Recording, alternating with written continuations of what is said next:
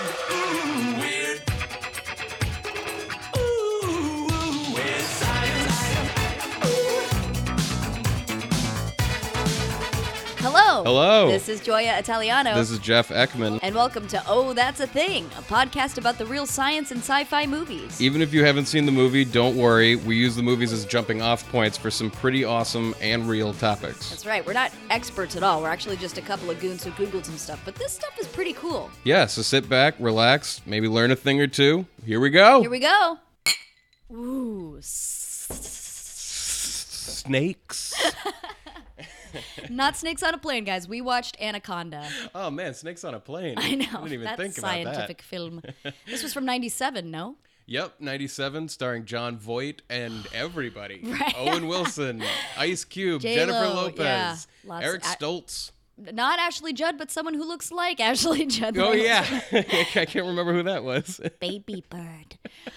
Oh, God, John Voight had the worst accent. He was supposed to be from Paraguay, and it was just, like, horribly offensive. It's really bad. It's, like, offensive on all levels that it can be offensive. It's Totally. offensive to Spanish speakers. It's offensive to people who think that acting should be good. It's, like, The whole nine. it's as offensive as possible. Oh. Let's, like, take a listen to the trailer. Let's do it. They have come to the world's most isolated jungle to explore the unknown Amazon. Shirishama worship giant snakes, anacondas as gods, protectors.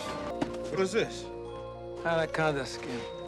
Is snakes out there this big? This skin is 3 or 4 years old. Whatever shed it has grown since then. Now, they are the ones being watched, Do you hear that? the ones being followed, Nobody move. the ones being hunted. There's something down there. That's right. No, I really mean it. I really mean it too. Anaconda. When you can't breathe, you can't scream. You need some protection. You need my protection. We got anaconda skin. It's like the laziest, just like letting my jowls hang like, oh man, a lot going on there. Yeah, I can't believe he did. I mean, the movie was nominated for 6 Razzies, but it seemed to have been, like, swept by The Postman, the Kevin Costner movie, Oh which my came out the same year. God, I totally So it was compartmentalized that. nominated, but it didn't win. It just didn't. It wasn't even good enough to win the Razzies. Oh my God. Okay, a lot of stuff going on in this. I learned that the CGI for the anacondas cost $100,000 a second. Yeah, that was a different time for CG costs. That's for damn sure. And they were fucking clunky. But then They they did also not look great. They had to have the actual like live action snake, right? They had It's an like- animatronic snake. There were very few shots. Yeah, not live action like it was a real. They just got an anaconda. He took No. some acting training and Yeah, you look left. look right, make some weird sounds. But I think the only ones were when it's like really flying around in Right. the water and stuff like that is Homeboy when jumps and then he goes and catches him, winds him up, that Yeah. kind of stuff. Okay. One of my favorite little details was Ice Cube listening to a song that he wrote. yeah, like listening to it Like, on the play. Like, I was like, that's not an Ice Cube song, and then I looked it up, and it turned out like it's not an Ice Cube song, but he wrote it. oh, the mic, of course. But this is from the writers of Top Gun, Turner and Hooch, Dick Tracy, and the Flintstones' Viva Rock Vegas. What? Well, so what happened here? Because this had the potential to be at least, not quite as terrible as it turned out to be. I don't know. I mean, what happened with Piranha? You know, Right, I exactly. mean, like some movies are bad. I mean, who was really like, of all the people, John Voight is this like sketchy Paraguayan guy? I know. Apparently, it was originally supposed to be Jean Reno. Who's and that? He's that French actor, and I was just thinking that like the French actor. He is the French actor. I totally think he qualifies as the Right. other than Gerard Depardieu. I was gonna say, I was like, what about Gerard? Oh, I wanted to say too that this National Geographic crew that gets like taken hostage by John Voight Yeah. is supposed to be looking for this group called the People of the Mist. Yeah, the Shuishama. No And- one knows what it actually is because you can't understand John Voight, but Right.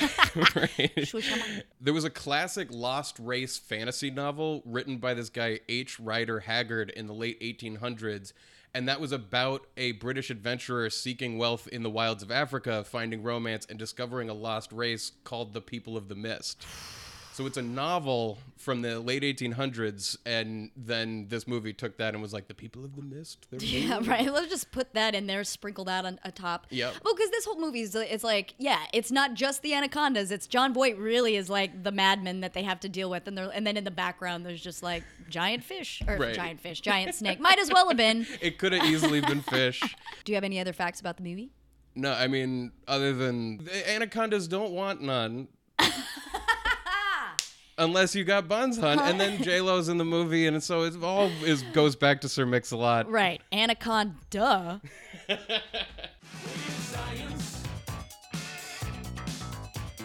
Let's learn some anaconda facts, shall we? Let's do it. Okay, so anacondas are actually members of the boa family. I did not know that because there's like apparently different types of anacondas, but the big one is the green anaconda. So the scientific name is Eunectus or Eunyctus, Murinus. So Eunectus means good swimmer, which makes sense, but then Murinus means of mice, which of course implies that green anacondas eat mice. Now, of course, as with any other snake, they are capable of eating mice, but they're Right. giant fucking snakes, so mice that's not actually Probably going a to small cut little. the mustard, It's right? like an amuse-bouche. Yeah, totally amuse-bouche. A mouse bouche? A mouse-bouche. Fuck you. Okay, fuck you. But yeah, so they are really good swimmers. They actually spend most of their time in water. Sometimes they're called the water boa. And because of their size, they have a really hard time moving on land, but they can, like drift across the top of the water pretty easily. Well, the water with all that buoyancy, you can just swim right Just through it, no matter how heavy you are. Apparently only smaller snakes generally sidewind, like sidewinding across the sand. Maybe you've Is seen. that like when they do like that weird like zigzag? Yeah, but they do like if you step back, they are just like moving sideways across the sand. But that's all you can. Yeah, the That's zigzaggy cool. situation. But they can also hold their breath under the water for up to 10 minutes because anacondas, like crocodiles, have eyes and nostrils that are designed to poke above a river's surface. Right. So best of both worlds. And then of course, if they want to just dry off instead of stretching across the land, they just climb trees and just like hang out to dry. Hang off the branches. Yeah. So then the name anaconda comes from the Tamil word anacolra. Not sure if that's how you say that, but that means elephant killer, which makes a little bit more sense. Now, I haven't seen any info of them eating elephants. No, I but- don't think they can. But okay, so these green anacondas in our movie Anaconda, they were in the Amazon, but they are also found in other swamps and marshes in like Bolivia, Brazil, Colombia. Pretty much all South America. Yeah, exactly. It's not like you find them in Australia as well, which I, for some reason, thought because I was like, the outback just has all I feel the like there's so many all the snakes giant- out there. Yeah, I would just assume that like, and they're big. They've got the biggest of all. Yeah. So it's the heaviest snake in the world, and it's also the one with the greatest girth in proportion to its length. Right. We all know it's all about girth. Garth, right? It's all about Garth and It's all girth. about girth and girth. Right, what's the longest one? Well, they can grow up to over 17 feet long, and like there have been reports of them being as long as 35 or 40 feet, but those are not really corroborated. Right. Like there's been some things that we think like 22 feet, but generally speaking, the females are much bigger than the males, and they tend to be about 17 feet long and the largest. Yeah, so I feel like this is a situation where it is about the girth, right? Because like Yeah. the longest snake in the world is supposed to be this reticulated python, which I think the longest one on record is Medusa at 25 feet 2 inches. But when you think about the, like you said, the mass of being like a foot in diameter, that's like 3 or 4 rolling pins put together. I saw. It's like, why did you need that? Like, was that the one? How, Like, measure it in rolling pins. how do the people, just the normal youths of America? Let's talk to the average person. Well, I guess there's a $50,000 cash reward for anyone who can catch an anaconda that's 30 feet or longer, and that has not been claimed. Ah, okay. And the Guinness World Records even say that this species has been subject to the most extreme size exaggerations of any animal. Right, totally. So that makes a lot But of sense. still, like, a fucking 10 to 15 foot long snake is still pretty extreme. So their diet consists of wild pigs, deer, turtles, and they even sometimes have been known to eat jaguars. No way. Yeah. Well, did they do that in the movie, right? Do they eat jaguars in the movie? That one black, or was it a Black Panther or something like that? I don't know. Yeah, is that no, a jaguar? No, What is I a think jaguar? you're right. I think it was a big cat. Yeah, it was a big cat. That's- eaten. I thought when you were like, they did it with that one jaguar, Right. John Voight. Ah, yeah. Well, they usually have like a watch and wait approach for catching prey. Mm-hmm. So it's like they don't chase much like they do in the movie or like hunt. They usually wait for their prey to come close and then they strike. And while it theoretically could eat a human, there's never been a verified report of that happening. And actually, a dude on the Discovery Channel tried to get an anaconda to eat himself alive. I saw that. He had like a snake-proof suit. Yeah, and he he was like smearing pig's blood on himself and stuff Yeah. like that. And then when he got it to attack, after about a minute of constricting, he was afraid his arm was going to break, and he used the safe word, and his team cut the snake off of him. See, that's already fucking crazy just as the person being eaten alive. And this was for a show called Eaten Alive. Eaten Alive was right? the name of the special. Yeah, and so it was this guy, this naturalist, Paul Rosalie or whatever, and he's getting swallowed. But a bunch of people, like animal rights activists, got really pissed off at the Discovery Channel because, of course, they claim that the animal was left unharmed, but like zoologists are definitely not convinced that. In order to get it off of him, they had to maybe hurt the animal. Totally. I mean, even just like the whole setup that rubs people the wrong way. But then one reptile expert called the stunt impossible, while other critics were pointing out that Discovery has repeatedly misled viewers with these like fake mockumentary style. So it's kind of unclear what the worst thing they did was, just the actual idea of being eaten by a snake or the fact that it's all like bogus, I guess. Right. Also on the point of whether or not anacondas would or could eat humans, obviously they could if they wanted to, especially children. But I found that they typically don't like to attack prey that's going to put up much of a fight. So like they sometimes eat the caiman alligators and stuff, and they usually sustain injuries there. So it's a lot easier to maybe attack a white-tailed deer that's 120 pounds, or I saw capybaras. Is that how you say their name? Yeah, I saw that. I didn't even know what that was. You have it's so big. They're like the biggest fucking rodent on some of the like roadside attractions. They'll be like, "Look at the largest rat in the world," and then you go and you're like, "That's a capybara, man." Are those rodent side attractions? No, fuck off. Just fuck off, can't. will you? Did you learn much about their teeth? No. God, they're crazy. Anacondas have these like 4 mostly parallel lines of backwards pointing teeth that help like keep the prey in place and like hold it there. And then their lower jaw adds another 2 lines for extra assistance. So like while they're constricting you, the teeth hold it in place, so you're being like fucking squeezed to death. If you wriggle free, it's like the teeth are pointing in the direction of... No wriggling will be taking place.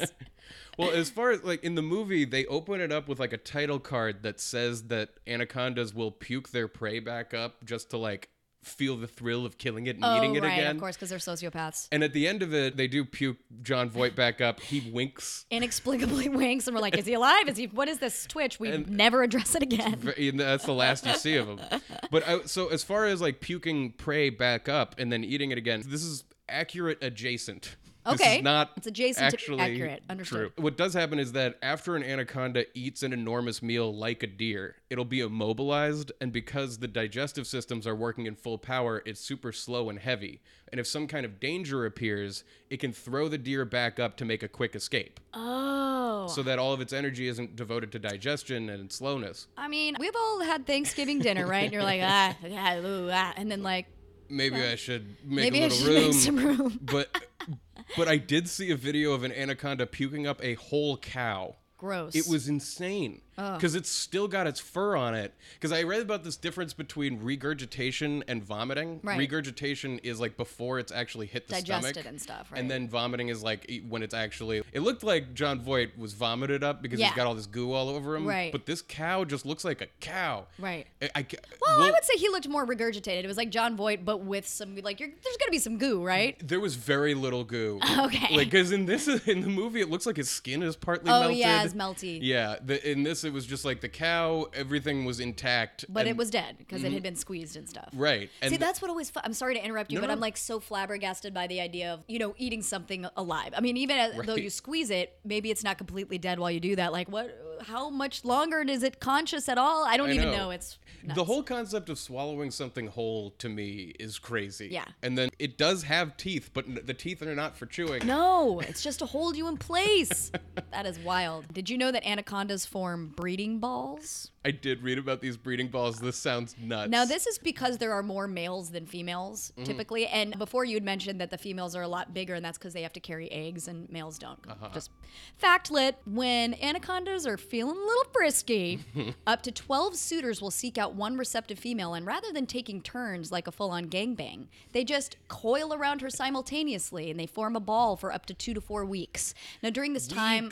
Weeks! this ball is taking place. My God. She's the real belle of the ball here.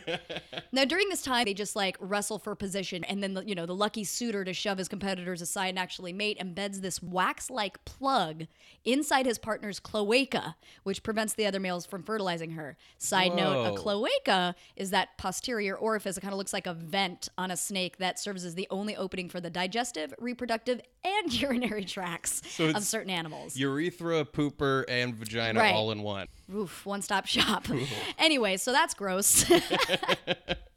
But they literally plug the hole Yeah. after, like, They're like, nobody else is getting, yeah, sperm's getting no in. sloppy seconds for you fucks. Wow. I know. God, just get over yourselves, boys. And then the anacondas practice something called ovoviviparity, which just means that they give birth to live young. I read that they don't lay eggs. Well, what's crazy is they like carry eggs. For 8 to 12 weeks, the females carry around 20 to 80 eggs inside their body, but then they hatch inside their body, and then the young like wiggle their way out. So like a healthy anaconda mom can squeeze out over 30 babies per litter. And Whoa. 30 babies that they're only just like squiggling around inside you until they wiggle free. And then from then on, they're fully independent from birth and they don't fuck with the mom. Then they're just like donezo. Yeah, It's bizarre. I did read that, like, as soon as they're born, they instinctively know how to survive. Their first move is usually hiding. Right, But sure. the mom is immediately like, and that one's done. Yeah.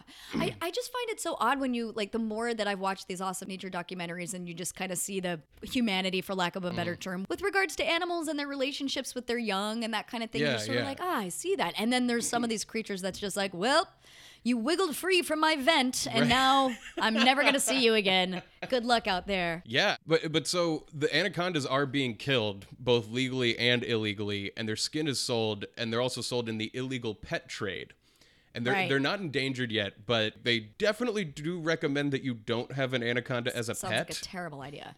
I guess because, first of all, they quickly outgrow their cage, they're dangerously strong, and then they also release an unpleasant odor when bothered. Oh, no. Skunk style? Yeah. Interesting. So don't have one in your home. Right. If you're one of those dudes who's like, I like keeping exotic animals Totally. and I had snakes when I was a kid, but they were like tiny little dudes. And I remember I had a Russian rat snake, and he got kind of mean at some point. And then I was like, oh, this is a little too rich for my blood. And I brought him to a little snake sanctuary. was he like because- attacking you? I mean, yeah, he just got aggressive. It was my bad because it's like you have to keep handling them, right? Like they Right. have to always be used to humans. You can't just, Okay. So then I was going through my teens and I wasn't giving him enough attention. It's interesting that adult anacondas, aside from humans hunting them, don't have any natural predators. So they can live up to like 10 years in the wild just naturally. But also apparently they can live up to 30 years in captivity, which sounds like terrible. Yeah, I guess it's like you're living longer and worse. Yeah, worse for a lot longer. Congrats. So this is not necessarily anacondas, but sometimes snakes can have two heads. Right. And okay. it's rare, and they usually don't survive long in the wild, but each head has its own brain, and each brain can control the shared body. Oh. So they have this really weird movements as both heads try to control the body at once. And it'll even get to a situation where one head might attack the other as they fight over food. So this comes from an incomplete splitting of a snake embryo, so it's a lot like conjoined twins. According to the National Geographic, a two-headed corn snake named Thelma and Louise Oh, of course. Perfect. lived for several years at the San Diego Zoo and even produced 15 normal offspring. Wow, that is crazy. Yeah, so that image that you have of like a two-headed Right. hydra or something clearly comes from people seeing two-headed snakes in the wild. Wow, but I wonder what that would look like visually if maybe just erratic movements. If like Yeah. one's trying to go one way, the other's trying to go this way, and then it's like, this is you. I'm Yeah, gonna they're fuck like with you. Crazy. How weird would that be to have your nerves fighting with other nerves? Right. I mean, it makes me think I'm like bipolar, but obviously like maybe more Right, maybe right. more on like a schizophrenic or like multiple personality kind of level of just Yeah. being like, so many ideas in my head and I can't control it. Or I wonder if it's more like a stroke where you know that you're like trying to form words, but Yeah. your body isn't Right. doing what you're telling it to do. We're also like elevating snake intellect. We're like, God, what Yeah. kind of internal dilemmas What are do they think? What are they going through? I read this other thing about a species of non-poisonous snake that can become poisonous because it eats toxic toads and then steals the toxin from the toads and stores it in glands in their neck. And then when like the snake faces danger, it can release the toxin that they stole from the toads.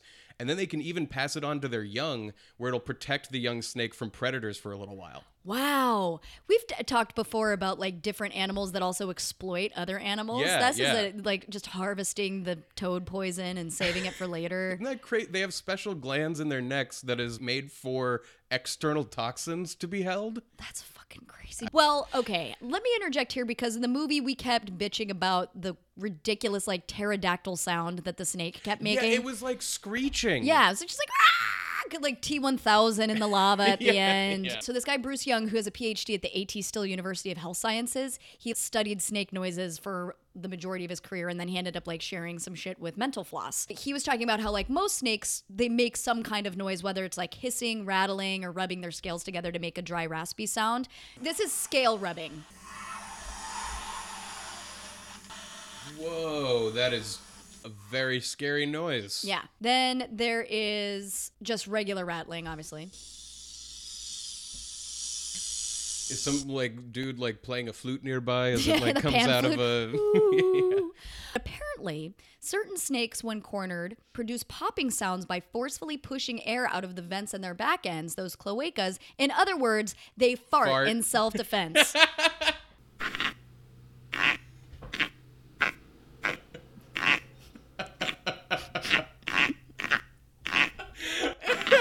Right? It just keeps going. Fucking comedy of A errors. lot of fucking gas in there, man.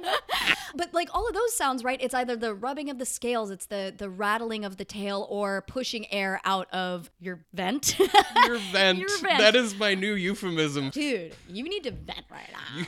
But what's so this guy Young was trying to figure out if there were any like snake made sounds, and he honed in on the growl of the king cobra, which rumbles at a very low frequency. This is what it sounds like.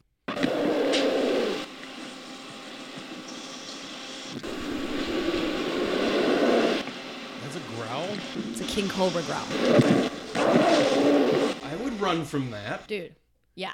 So did you know that they made fucking like lion sounds? No. No, not at all, right? So basically this guy Young ended up dissecting a bunch of preserved king cobras. So he was equating it to the idea of blowing over a beer bottle, right? Like you can Okay. make sound like ooh, ooh, ooh. So when he Oh. dissected these snakes, he found a number of these little sacs in the trachea of the king cobra.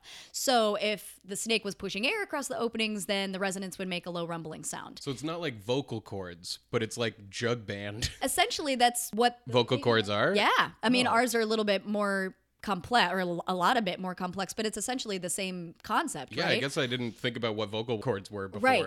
So then he discovered that the pitch of this resonant noise depends on the gas that's being used to blow over it. So he decided to test this hypothesis by putting a bunch of angry king cobras in a room, getting them all agitated, and then recording their growls. And then once he had a baseline, he decided to dose them with helium. So then he immediately saw that there's like all these snakes that are like, rah, rah, but they sound like fucking Mickey Mouse. So he was like, for sure, this is them making the sound. It's not any rubbing. It is like straight up their vocal with cords. the air that they're actually taking into their lungs? Yeah. Yeah. They have lungs, don't they? I don't know. Who knows? They make some kind of sound. They have trachea. They at Fuck. least take in air. Yeah. I Yeah. don't think it's like the bugs where they just have like a tube. Right, a tube. It's a slightly more complex than Yeah, that. yeah. But so already we know that they make sounds, but he was also saying that the biggest misconception about snakes is that they're deaf. And actually, at certain frequencies, they can hear better than house cats can because sound waves travel through the muscles and bone in their heads and vibrate against their inner ears.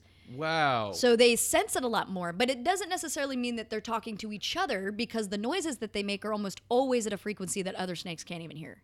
Oh. So the reason that snakes make sounds of any kind, whether it's farting or rattling or like growling, it's because you just scared them. And so if you scare them, go away. You know, it's not necessarily to try to warn off other snakes. It's to try out to warn off other either predators or, you know, something else that scared it. Yeah. Isn't that fucking wild? Yeah. It's also really interesting what you said about like the way they hear. I've heard about these new headphones that are bone conduction headphones. They don't actually send audio through your ear canal. They actually attach to like around your ear and then they vibrate your bones in a way that makes it seem like you can hear perfectly.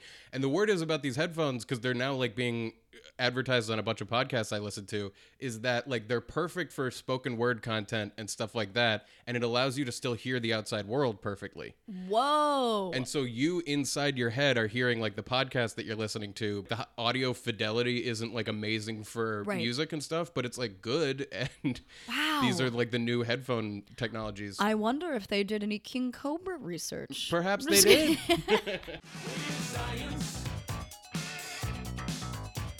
So they use a bunch of dynamite in this movie. Yeah, that's right. And I wanted to look into the history of that. So dynamite is an explosive that pretty much is just nitroglycerin and clay. Exactly what the clay material is made out of varies, but it's pretty much what it is. Nitroglycerin is incredibly volatile, and the clay makes it stable. Okay. You put it into a stick, and basically it's nitroglycerin that you can decide when it explodes. Dynamite. Dynamite! It was invented in 1867 and quickly became a standard, but the inventor is a man named Alfred Nobel of the Nobel Prize fame. And he actually used the money that he made from selling the dynamite to start his Nobel Prize committee. Wow. And he originally sold it as Nobel's blasting powder, but then decided to change the name to dynamite from the ancient Greek word dynamis, which means power. Ah, okay. Ah, okay. They still use it all the time today in mining, quarrying, demolition, and other stuff like that. Are they still in the sticks? They're still in the sticks. Okay. Storing them is really difficult. I would imagine. So some people might remember this from Arst, the character from Lost who blew himself up. For those of you who watched Lost. Okay. But after a year of sitting in a box, dynamite starts to weep or sweat. Okay. And they sweats nitroglycerin. And then that pools at the bottom of the box, making it incredibly dangerous. Oh, shit. So you can like move a box and the whole thing will explode because of all of this nitroglycerin that sweat to the bottom of it. Right. Would that require like a spark or anything? Or It does, but like if you drop dynamite from a certain height, it'll explode. If you drop nitroglycerin from a much lower height, like nitroglycerin without the clay, it will explode very easily. And so this is like if you move the box too much, it'll explode. Fuck, okay. And crystals also form on the outside of the sticks, which makes them even more likely to have friction that might cause an unwanted explosion. So if you're storing dynamite, they recommend that you turn over the sticks, rotate them regularly, and don't let them sit too long, because otherwise it's bad news. So this is like this team of documentary filmmakers, right? Going and to explore the Shuoshama people who knows who they are, the people of the mist. I don't know, it's misty down there. Right. I wanted to see some crazy nature doc stories, right? You always hear about the hiding out in tents and, you know, them having to be there for months on end and whatnot. Yeah, like the years it takes to make planet Earth. Right, because that was the first one. I've always loved nature docs, but that was the first one that like blew my fucking world apart, right? As for most people, because, you know, the BBC spent 5 years making Planet Earth before it aired in 2006. And they, you know, basically introduced us to this like high definition documentary filmmaking that just simply would not have been possible beforehand. So that you're using like heat sensitive cameras and stabilized rigs and drones and stuff. The tagline initially for Planet Earth was the world as you've never seen it before. But what they were trying to do with Planet Earth 2 is make it the world like you've never experienced it before. I haven't even watched Planet Earth 2. I can only fucking imagine. 10 years. So good. Yeah, like 10 years of new technology. You know, the original 11-part series was doing a lot of the kind of God's eye view, like the aerial, you know, helicopter based stuff. But it sounds like this new one, everything's like much smaller and more intense, to the point where like a lot of the filmmakers, they won't even know what they captured until they're able to go back and slow it down. Well, yeah, there was like something that they captured in Planet Earth 2 that had never been captured before, which was like these really elusive tigers peeing on these rocks to mark their scents. Wow, okay. And they got so much footage of these things pissing all over these rocks. Right. It's insane. Right. But like just thinking about the advent of digital film, rather where you can actually like shoot for hours and hours and hours, rather than like, well, we have about 50 feet of film left and then we're gonna have to go bring that home to develop it and stuff like that. Like it just, you have to be rolling on so much in order to hopefully capture the perfect shot. I mean, there's a reason why it takes 5 years, because you're not only like mapping out where you're going to be, but it's like nature doesn't play by your rules. It's going to do its thing. But again, with these like high frame rate cameras, you know, I was reading about how like in the Jungles episode, they talk about filming this glass frog who's like the size of your fucking fingernail, and they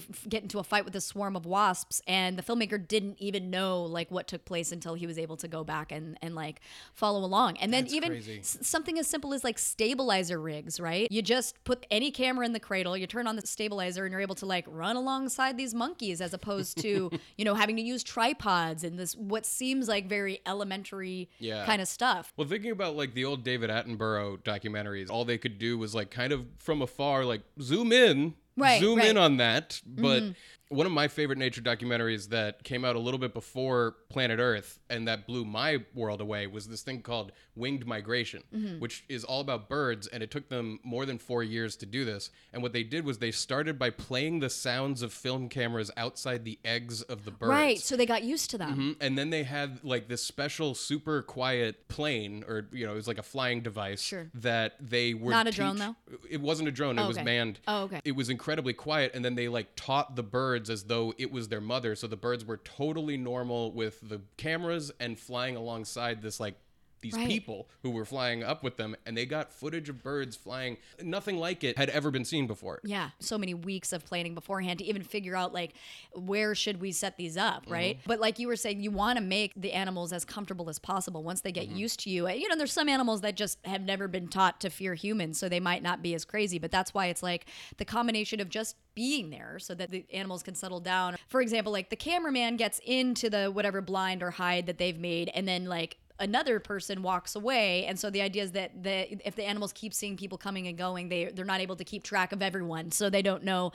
Maybe, that guy came out of there. That must have been the other guy that I saw. But meanwhile, the cameraman's like, I've been sitting here for hours, So it's kind of like both outsmarting them, but also maintaining that respect. That's what I got the sense of too, right? Is like, you really don't want to fuck with these animals. You want to get the most natural interaction, which is why there's no people in it. You don't see the animals like interacting with the people. Right. I think where I would be a complete disaster is if I see some attack happening or like a little baby seal, I would have a really hard time to not be like, fuck it, I'm going in. I know. I'm saving this little You've been guy. like following the seal's like life since its birth, and you've grown attached to it, and then you're like watching this thing that definitely happens all the time in nature, and you're trying to capture it, but my God, to not actually intervene. I know, that's that weird delicate balance, because like most of us inside are pretty altruistic and like don't want to see animals suffer. I always have a really hard time making that next step to like, but if the shark doesn't eat, it too will die. And I'm like, yeah, but it's not a cute baby seal. But then there's stuff where it's like, this bird is like gonna die over the next 2 days, and it's just gonna suffer until it does. And like, they just have to roll on that because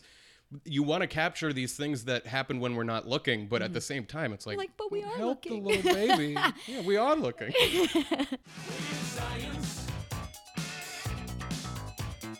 So we saw these like big old statues of the Shuashama people with their snakes, right? Because they worship snakes, blah. Yeah, as they go through the wilderness, you see like big totem poles Just and occasional reminders like, oh yeah, we're out here for a reason.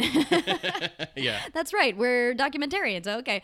Anyway, this got me thinking about totem poles. I wanted to read about that. Now, beginning in the 1700s, many Native American tribes in the Pacific Northwest region created totem poles, and one of the most popular misconceptions about this is that like all Native American tribes had this, but that's not the case. Only certain tribes, the Apache and the Cherokee tribes, they did not use these at all. The 6 tribes that did so in large numbers were the Tlingit, the Haida, the Bella Coola, the Chinook, the Tsimshian, and the Coast Salish. Oh, a lot happening there. I wish I knew any of those. I don't even know that I've heard of any of them. Exactly. But like Pacific Northwest, I guess I don't know. Like I need to do a dive on Native American tribes. That's my homework for the rest of my life. We'll do Pocahontas. Yeah.